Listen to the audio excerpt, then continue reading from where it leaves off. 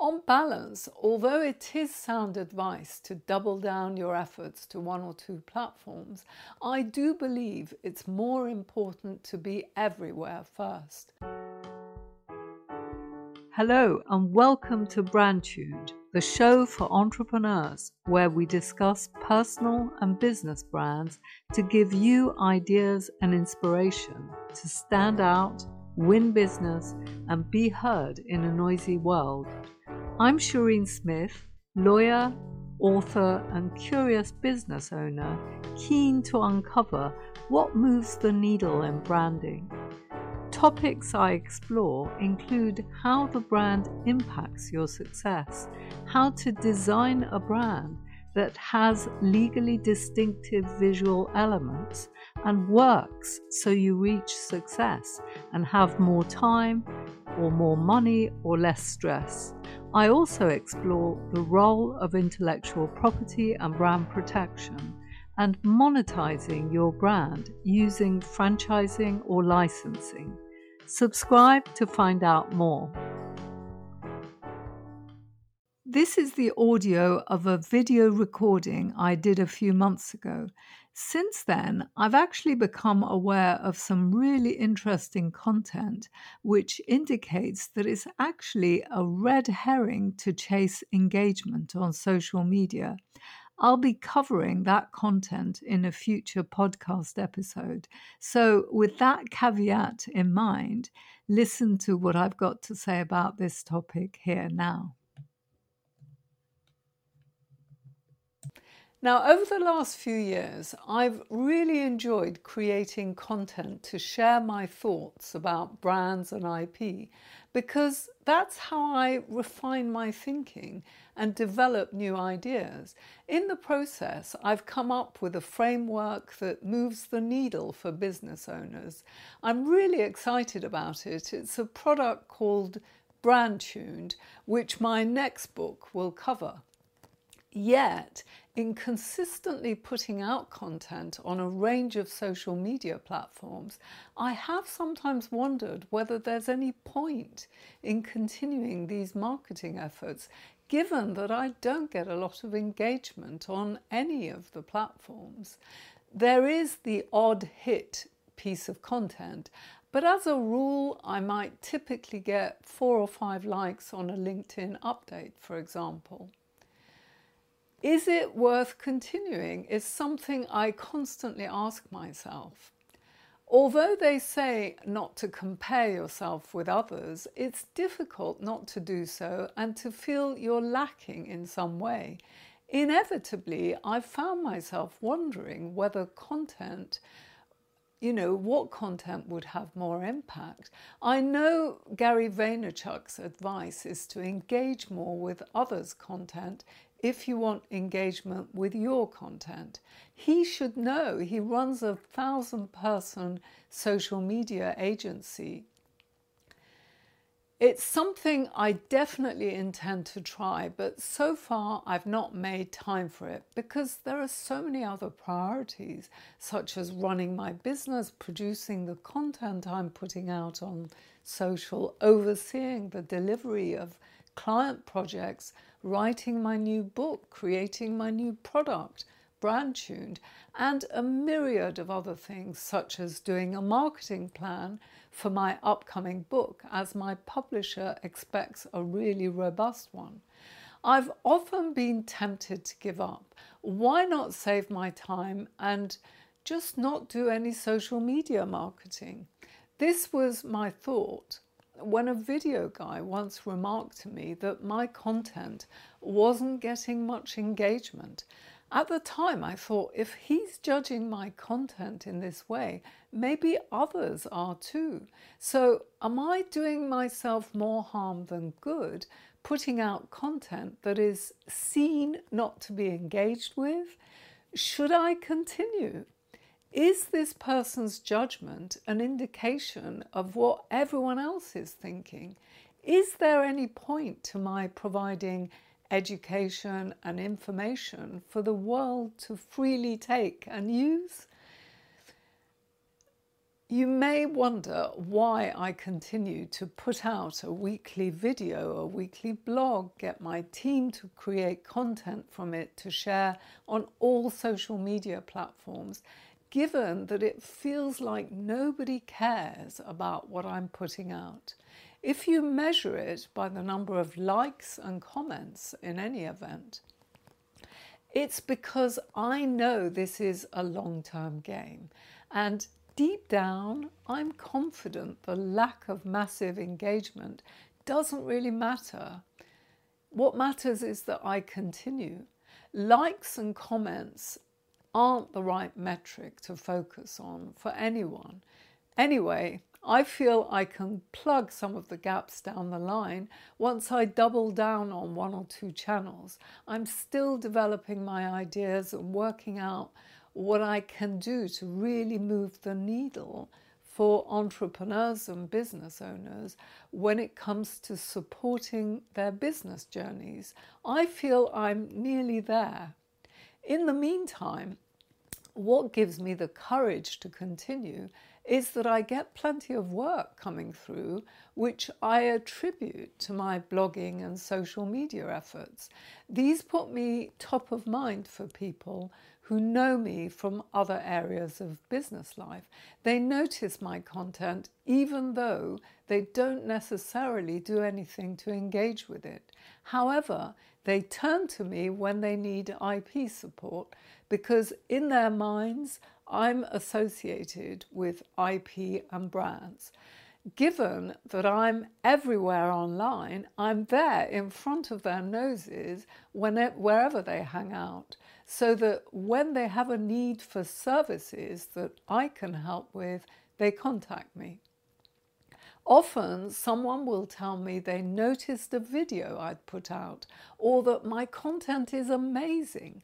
Now, you could knock me down with a feather, is my thought when anyone says this to me, because they've never once liked or commented on my stuff anywhere on social media. In my quest to be omnipresent, I have gone on to produce a podcast, Brand Tuned, Successful Brand, Successful Business. It doesn't get massive numbers of downloads, judging from the download figures other podcasters occasionally mention getting. So I know there's room for improvement. I should be featuring on other people's podcasts, improving my interviewing skills and taking all sorts of other actions. However, I try to focus on the positive, that I've got a podcast out there, that it's gradually getting more known, that it brings me to the attention of people who would otherwise not notice my content. The thing is, you can't do everything well from the get-go. We all have strengths and weaknesses and can grow and learn till the day we die. Continuous improvement is something to strive for in every facet of business, if not in life, actually. While there are different schools of thought about the right way to approach social media marketing, I actually have my own views. Some say you should just focus on the most important social media channels for your business and double down all your efforts there. For me, that would probably be LinkedIn and Twitter. Apart from the low engagement levels, I seem to be doing well enough on LinkedIn, judging from the fact that my social selling index score is in the 80s.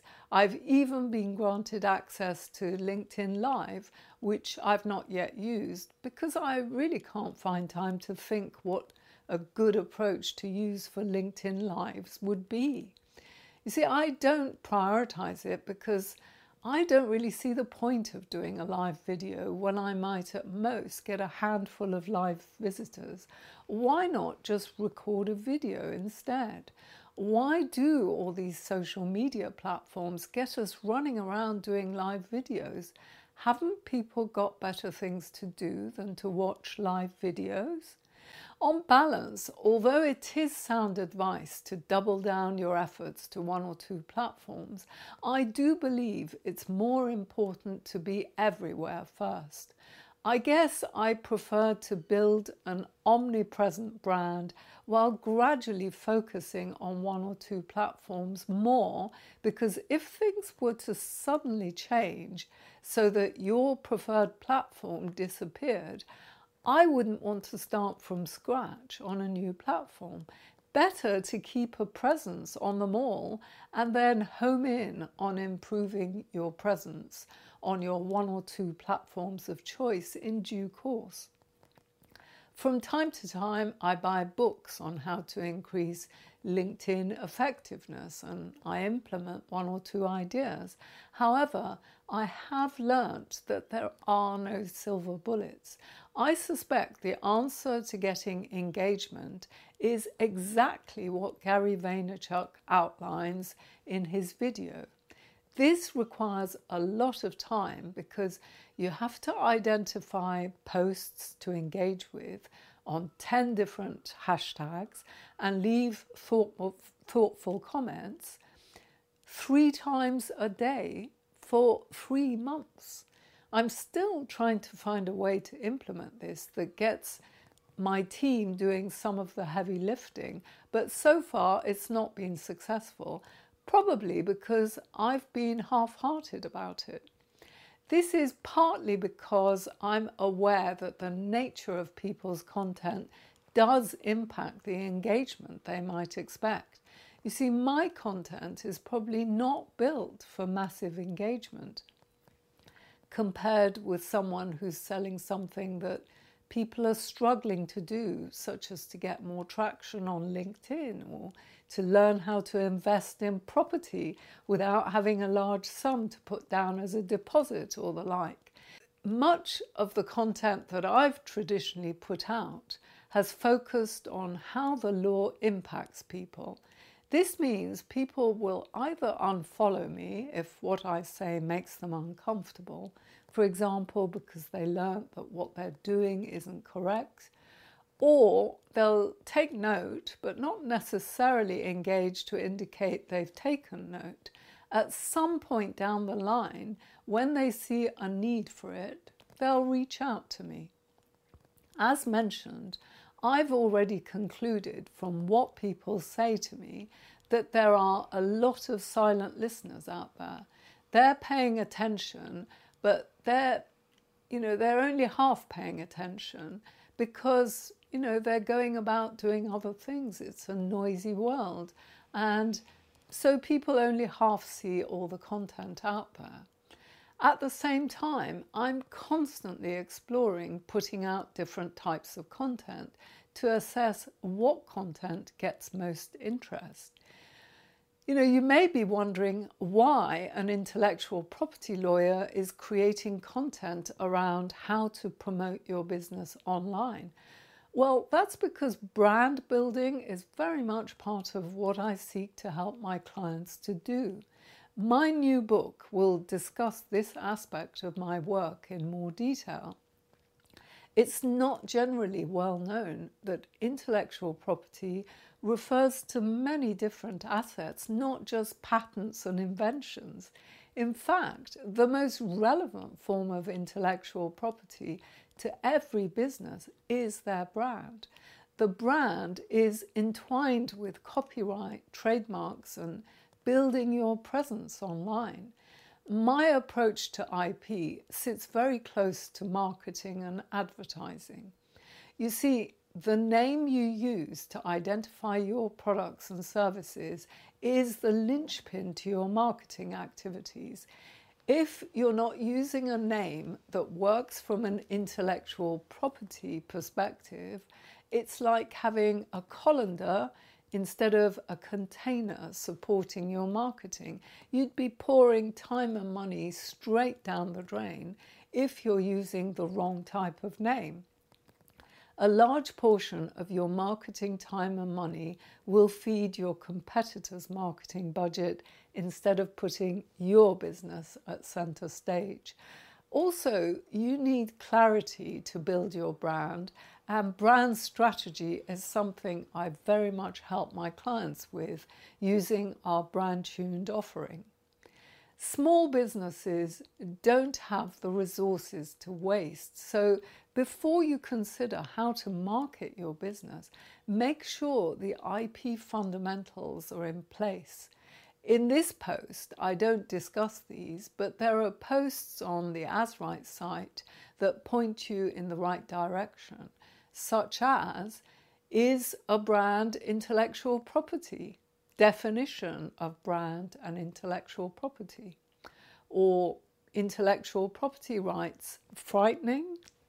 Or How Brands Grow, a book by Byron Sharp. You see, the world of content is getting noisier and noisier. It can be difficult to make an impact, but it will be doubly difficult to do so if your brand is hard to find once people become aware of you. This is what sorting out your brand name and strategy is all about and is so important. You also need to address how to combine your business, product, and personal brand to best effect and get all your social profiles set up in a consistent way before getting started. When your resources are limited, it's even more important to be strategic so you make the most of your content. Right now, I'm rethinking the podcast, so I'd love any feedback you could send me. What do you like or dislike about the podcast? Do let me know. Just send an email to info@asrights.com, or you can message me on most social media platforms. I would love to know who is listening to this podcast, so send me a message on LinkedIn and let me know if you're a listener from the podcast. I'd love to connect. In next Friday's episode of, that's episode 27 already, I'm interviewing Jeff J. Hunter, who helps entrepreneurs with their personal branding. He also has a VA agency so people can cost effectively manage their social media and other work.